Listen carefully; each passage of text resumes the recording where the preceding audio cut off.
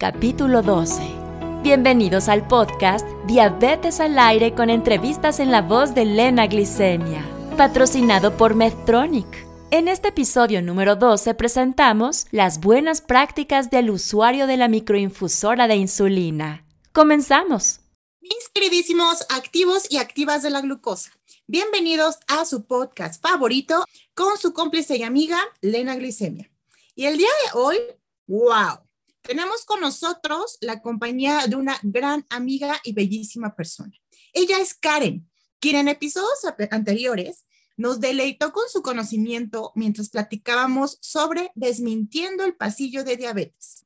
Recordemos que Karen es una nutróloga maravillosa, instructora certificada de producto, experta en tecnología para la diabetes y educadora en diabetes.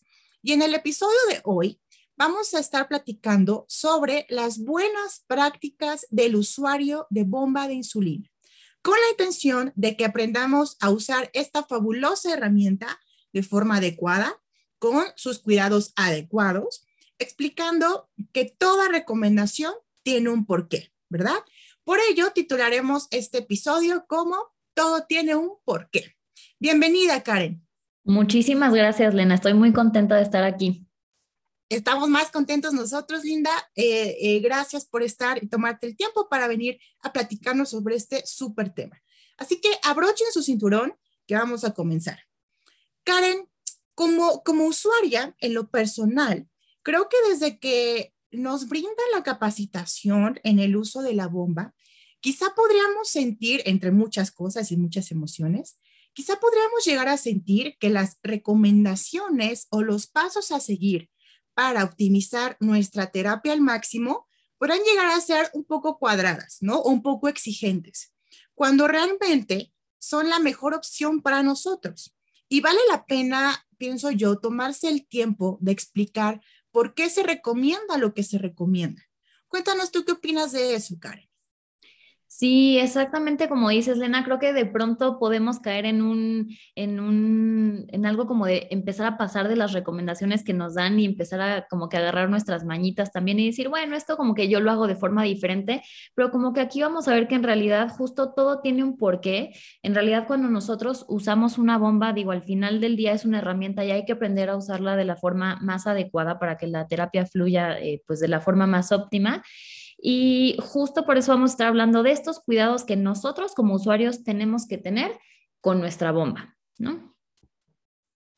Por ejemplo, si quieren vamos a empezar a hablar de lo más básico, que creo que de pronto de los temas más básicos son el sensor, ¿no? Es uno de los temas fundamentales que hay que tener en cuenta aquí con el cuidado de nuestra bomba. Entonces, no sé, por ejemplo, nosotros sabemos que cuando nosotros tenemos una bomba, bueno, la mayoría de las bombas se pueden vincular tal vez con un sensor y que este sensor nos va a estar dando información muy útil y muy valiosa, ¿no? Nos pueden estar avisando si nuestros niveles de glucosa suben o bajan e incluso la bomba puede empezar a tomar ciertas decisiones con base en estas lecturas que hace el sensor, ¿no? Por ejemplo, nos puede dejar de mandar insulina si ve que nuestros niveles de glucosa están bajando.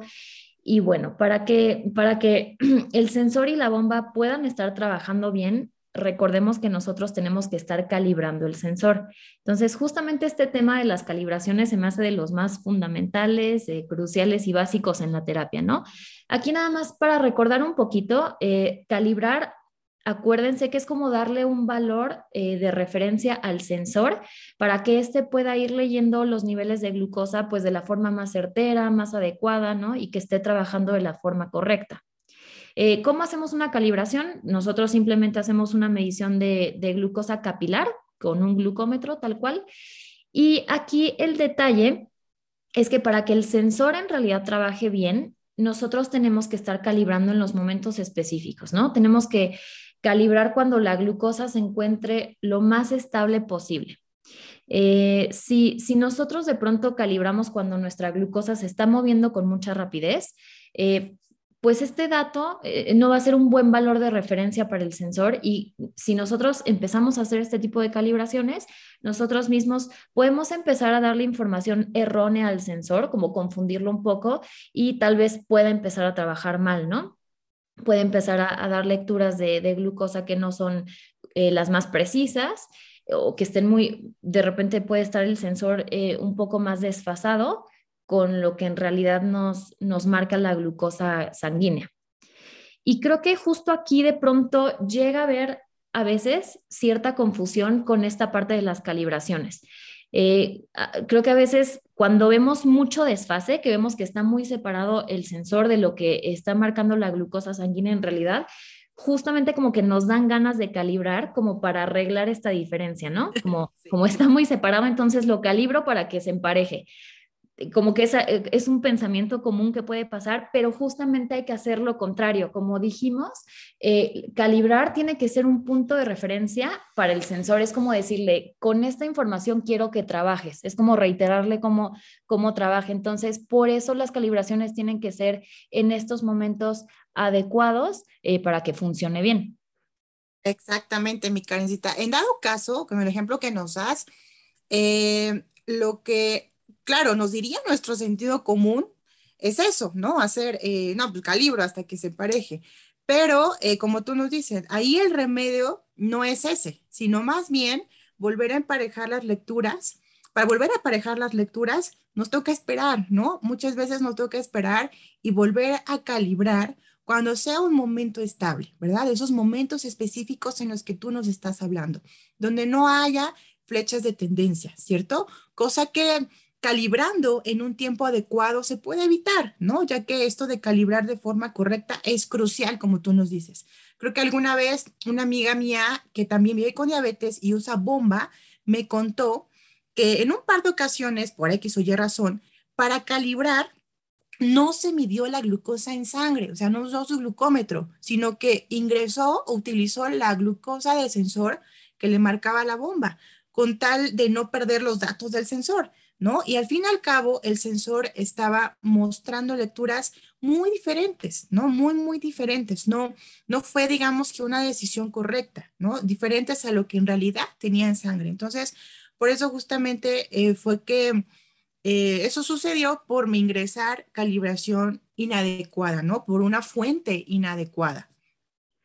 Exactamente, sí, aquí recordar que las calibraciones siempre se deben hacer exclusivamente con glucosas capilares, ¿no? Medidas con el glucómetro en el dedo, nunca usar lo que nos está marcando el sensor para calibrar porque pues justamente entonces ya no es una calibración. Así Este, es. y justamente aquí retomando lo que tú decías, Lena, lo de calibrar en momentos ideales, sabemos que hay que calibrar, bueno, hay que hacer de 3 a 4 calibraciones al día. eh, no cuando haya insulina activa, no cuando haya flechitas de tendencia, no después de mandar un bolo. Entonces, justamente como que nosotros mismos no darle esta información al sensor que lo puedan confundir un poco. Así es, ¿no? Más vale quedarnos un ratito quizás sin la información cuando no calibraste a tiempo.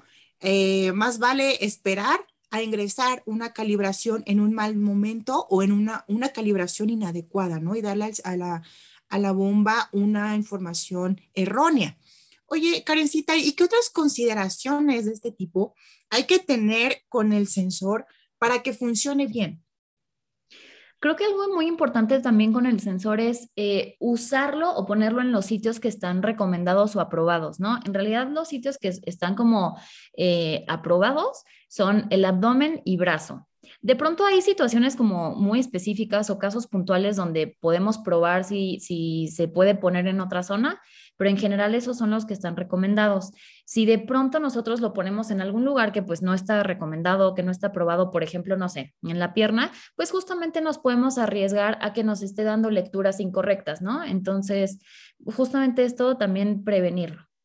Exacto, exacto. Y hablando de lecturas del sensor, ahorita que lo mencionas, creo que es valioso recordarles a nuestros Lena escuchas que el sensor siempre tiene una variación contra la glucosa sanguínea. Es decir, que es perfectamente normal que existan diferencias entre una glucosa en sangre y una glucosa en sensor, con sus respectivas condiciones, desde luego.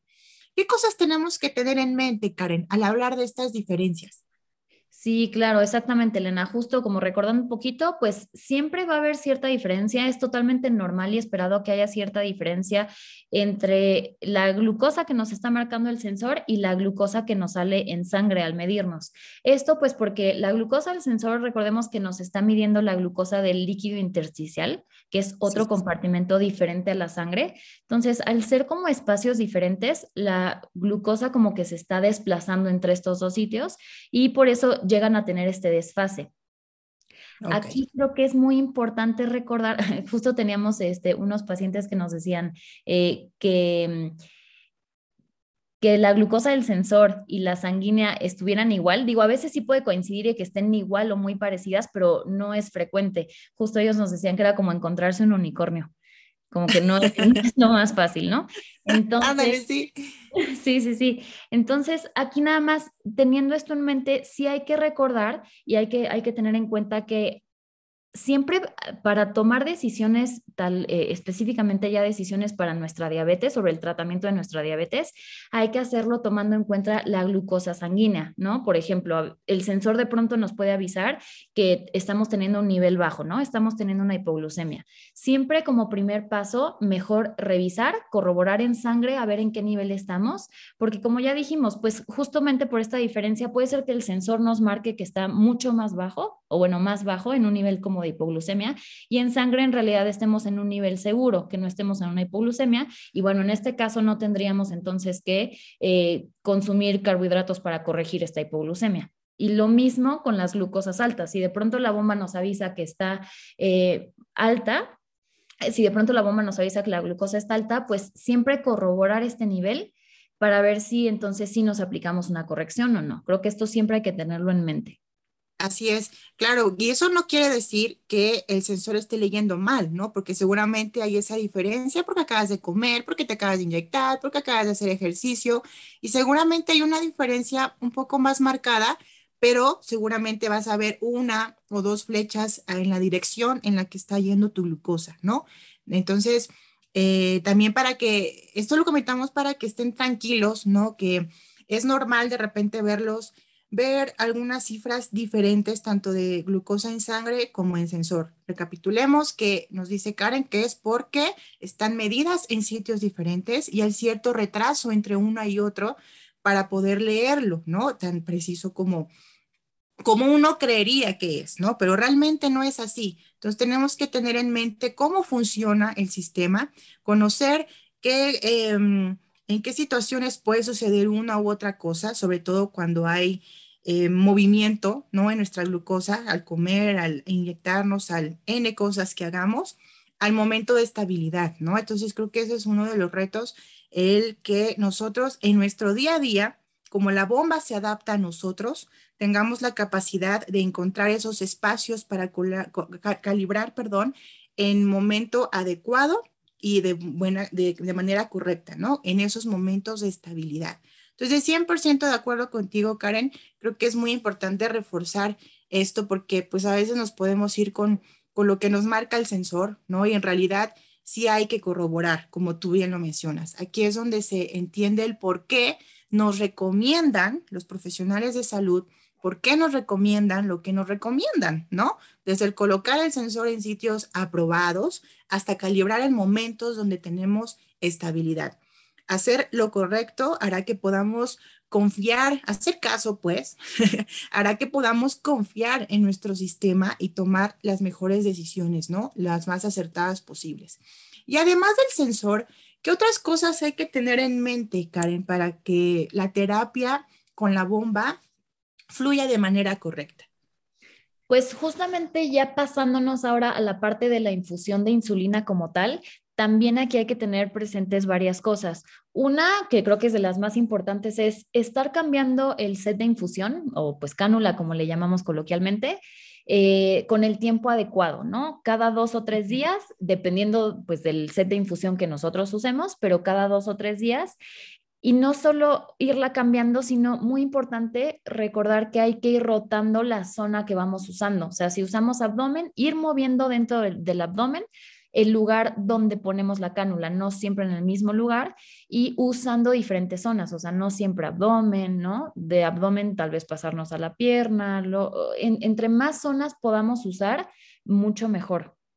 Wow, sí, sí, sí, por favor, explícanos un poco más a detalle de esto, Karen, porque es tan fundamental hacer esa rotación que nos comentas. ¿Por qué hay que hacerlo? ¿Por qué hay que escuchar este consejo de Sí, rotar? perfecto. Hay que estar rotando bueno, hay que cambiar el set de infusión y el reservorio cada 3 días para lograr tener un mejor control en nuestra glucosa. Si nosotros tardamos más de estos días indicados en hacer el cambio, podemos, en primer lugar, empezar a presentar complicaciones localizadas, ¿no? Puede ser cierta comezón, un poco de hematoma, tal vez hinchazón, incluso dolor. Y además de esto, de estas como reacciones localizadas, también se ha estudiado que si dejamos el reservorio y la cánula por más tiempo de estos días indicados, podemos empezar a presentar glucosas más altas de las usuales, ¿no? Entonces, por esto, muy importante ir cambiando la zona donde ponemos la cánula. Y además, otra cuestión también muy importante aquí para decir es, si nosotros estamos inyectando insulina constantemente en el mismo lugar, podemos empezar también a presentar un fenómeno que se llama lipodistrofia. Esta lipodistrofia pues es una alteración como en el tejido graso que tenemos en el cuerpo y generalmente esta sucede por la exposición de forma constante y recurrente de la piel a la insulina, ¿no? Esta lipodistrofia a la vista nosotros la podemos observar como ciertos abultamientos, como bolitas en la piel. Y aquí también la cuestión es que si nosotros seguimos inyectando insulina en una zona donde ya hay lipodistrofia, entonces cambia la absorción de la insulina, se hace como impredecible o se puede como absorber más o menos y entonces la persona puede estar presentando glucosas altas, ¿no? Hiperglucemias o hipoglucemias, que pues en sí no se deben a la cantidad de insulina calculada o que la persona usa, sino que a la absorción ya es un poco diferente, ya se está volviendo impredecible. Y aquí justo ahorita que estoy hablando de esto, Elena, me estoy acordando de un caso que tuvimos con un paciente. Justamente es un niño de 14 años que como que no le gustaba cambiar la zona de donde ponía su cánula, ¿no? Como que él solo se la ponía en pierna, pero además en una zona muy específica de la pierna, o sea, ni en la misma pierna como que quería rotar, como que le daba miedo, le daba dolor, entonces vamos, ni siquiera como que quería explorar más, ¿no? Entonces siempre se ponía la cánula en el mismo lugar y la bomba le empezaba a marcar infusión bloqueada. Esto de infusión bloqueada, pues es un mensajito que la bomba te da, una alerta de que ya detectó cierta obstrucción en el paso del flujo, ¿no? De la insulina.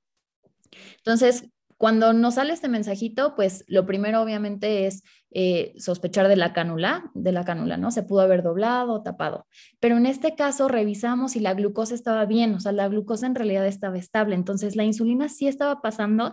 Ya después de mucho preguntar también con el equipo de especialistas clínicos de Medtronic y todo, justamente nos dijeron que también por esta falta de rotación, y si nosotros seguimos poniendo la cánula donde ya hay cierta lipodistrofia o como cierta dureza en la piel, también la bomba pues lo detecta como obstrucción. Entonces, justamente por todo este tipo de cosas, sí es muy, muy, muy importante ir rotando el sitio donde vamos poniendo la infusión.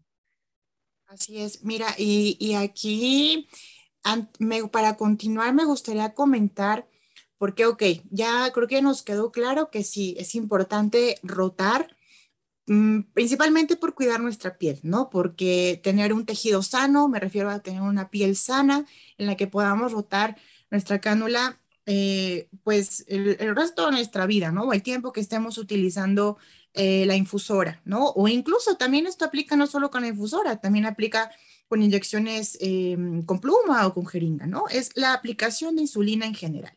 Entonces, quedando eso en claro, Em, pues sí, es una de las complicaciones en la piel más comunes que nosotros podemos generar, ¿no? Las personitas que nos aplicamos insulina. Y además de esto que mencionas, Karen, creo que es muy importante así, subrayar como en amarillo fluorescente, que también debemos cambiar nuestro reservorio cada 3 días, ¿no? A la par de nuestra cánula. Porque de pronto se nos puede llegar a ocurrir, ¿no? Venir a nuestra mente que comencemos a reutilizar los reservorios. Pero pues eso es un gran error, ¿cierto? Porque esto también puede contribuir a que estemos presentando niveles más altos de glucosa o incluso podemos generar una obstrucción en el flujo de la insulina, ¿no? Si nosotros rehusamos un reservorio, la insulina con la que lo hemos llenado previamente puede dejar restos que se cristalizan, ¿no? Y toma una consistencia más sólida. Y esto puede provocar que se obstruya la infusión de insulina y con esto provocar, pues, que estés altito, ¿no? Entonces, saber todo esto ayuda a que conozcamos el fundamento de esa recomendación que nos dan, ¿no? Es decir, a ver, ¿por qué me están diciendo esto? ¿Qué pasa si no lo hago? ¿O qué podría pasar si me excedo en los días de uso, ¿no? ¿Qué podría pasar si reutilizo mis reservorios? Bueno, pues esto podría pasarnos, ¿no? Finalmente, cada decisión abona o repercute en nuestra glucosa, en nuestro control de glucosa, que justamente es la razón por la que usamos estas herramientas, ¿no? Para un mejor control. Pero si no las usamos adecuadamente o no escuchamos las recomendaciones que nos dan, pues me estoy poniendo el pie solito, ¿no? Casi, casi.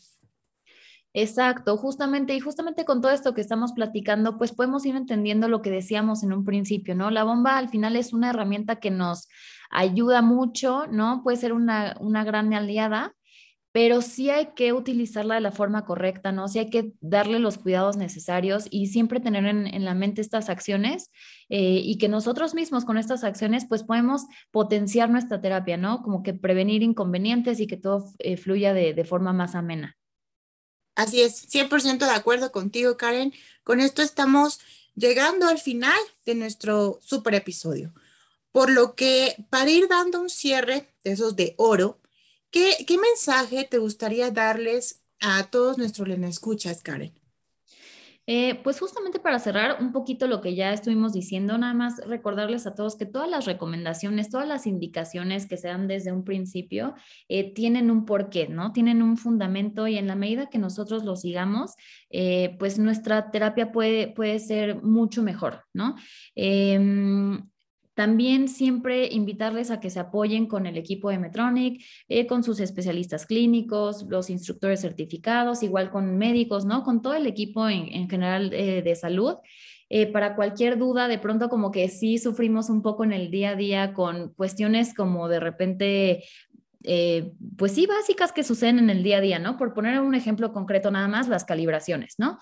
Hay que estar calibrando 3 a 4 veces al día, ¿no? Pero ya dijimos que en los momentos específicos. Entonces, de pronto hasta encontrar un horario para calibrar, ¿no? Que sea un buen momento, se torna un poco difícil porque, no sé, si te comiste una colación, pues ya tienes insulina activa. Si después te vas a hacer ejercicio, pues igual como que ya el ejercicio impactó, ya hay más diferencia. Entonces, de pronto hasta esas cosas del día a día suelen ser un poquito complicadas. Entonces, siempre externen las dudas. Si necesitan apoyo, externenlo. Y también, pues les recomiendo también que estén consultando sus manuales de la bomba, el manual de buenas prácticas para ir reforzando estos conocimientos. De pronto ahí también puede ser un poco tedioso estarlo revisando, pero de pronto también de ahí podemos sacar información muy útil que nos sirve en el día a día. Entonces, esto, y pues no sé si a ti te gustaría decir algo, Len, algún mensaje, algún tip, algún cierre que te gustaría darnos. Ay, sí, claro que sí. Ahorita me viene a mente un tip que quiero compartirles que me pasó en lo personal y es sobre todo hacia los niños. En caso de que tú, papito, mamita o el cuidador que esté batallando con tu niño en que no se resiste a rotar, ¿no? Como nos decía el ejemplo Karen, ¿no? De este chiquito de 14 años que amaba la pierna porque ahí se sentía cómodo, ¿no? O no le daba miedo ahí en la pierna y en otro lado sí. Si tú estás batallando con una situación así, eh, créeme que es muy útil que hagas sentir a tu pequeño que lo entiendes, ¿no? Que no lo forces, que no lo regañes, que no por temor a que sí se le genere una lipodistrofia o por cuidar su piel, lo forces a rotar. Sí es importante hacerlo, pero hay que irlo haciendo poco a poco. En los adolescentes o en los adultos ya es un poco más sencillo porque pues se va hablando, ¿no? Se va charlando, se va platicando cómo le puedes hacer, incluso lo puedes acompañar, pero en los pequeños es un poco más complicado. Ahí el tip que te comparto en lo personal que a mí me funcionó cuando yo era pequeña, lo que hicieron, me pasaba lo mismo. Yo amaba abdomen y no me quería mover del abdomen porque en otro lado me daba miedo. Es real, ¿no? Hay personas que sienten más miedo que otros, pero sí, ¿no? Porque pues me va a entrar ahí algo y ahí se va a quedar pegado y pues se siente raro, ¿no? Entonces, sí, ese miedo es real, ese temor es real, pero para poderlo brincar, para poder convencer a tu pequeño, o en mi caso, que me convencieron de intentar en otro lado para que mi abdomen no se lastimara, no generara toda esta complicación que Karen nos comenta, lo que hicieron es que mi padre se colocó una cánula conmigo. Haz de cuenta que tienes la cánula para tu niño y tienes otra cánula para ti. Yo sé que puede parecer de que, ay, voy a desperdiciar, ¿no? O no lo voy a usar realmente, ¿para qué, no? Pero créeme que funciona. Creo que vale la pena, es más el beneficio que el costo, porque lo que va a pasar es que si tú te lo pones, no sé, en la pierna, en el glúteo, en el brazo, en la espalda baja, cualquier zona donde quieras rotar para que tu pequeñito ya no se quede en abdomen, te lo pones junto con él. Y eso créeme que cambia los ojitos del pequeño, cambia la forma de ver eso que le estás poniendo tú en su cuerpo mientras tú te lo pones con él, ¿no? Esa parte empática que tú entiendes lo que él está sintiendo, ¿no? Y lo sentimos juntos. Y haciendo eso, con una vez que lo hagas, muchas veces es suficiente. En mi caso fue suficiente para que yo me dejara poner mi cánula o rotar mi cánula, como justo Karen lo está comentando, ¿no? Y algo que me encanta siempre comentar y repetir, sin cansancio, es que seamos personas que en lo posible preguntemos de todo, que nos volvamos preguntones, ¿no? Que en lo posible no demos nada por sentado, que procuremos saber más sobre lo que estamos escuchando o lo que nos están enseñando. A mí me encanta buscar siempre escenarios diferentes cuando me están enseñando algo y preguntar, ¿no? Y si me pasara esto o si me pasara lo otro, ¿cómo puedo resolverlo o cómo puedo hacerlo o por qué me estás recomendando esto, ¿no? ¿Por qué tengo que hacer esto? Es una actitud que me ha llevado a tomar mejores decisiones que en mi pasado pues no sucedía, ¿no? Con tanta facilidad. Entonces, créeme que preguntar es lo mejor que puedes hacer. Estoy segura que quien está contigo para apoyarte te dirá lo mismo. Uno aprende muchísimo más así. Y asimismo, escuchar y llevar a la práctica lo aprendido, ¿no? Ahora sí que llevar a la acción, porque solo así perdurará en ti y harás lo mejor para ti siempre, ¿no? Recuerda que todo tiene un porqué, como nos dice Karen, los tiempos de la bomba, las alarmas, los avisos, los cambios de sed, los cambios de sensor, la cantidad de medirnos la glucosa, todo eso abona que tú estés al 100 cada día, ¿no? En lo posible. Así que no te canses de ver por ti lo que mejor puedes hacer para ti, ¿no? Con argumentos para que lo hagas con más ganas y si te preguntan, pues tú puedas decir, pues hago esto por esto y esto y esto, ¿no? Y todos se van a quedar así como de, wow, ¿no? Buenísimo y aprenden contigo, ¿no?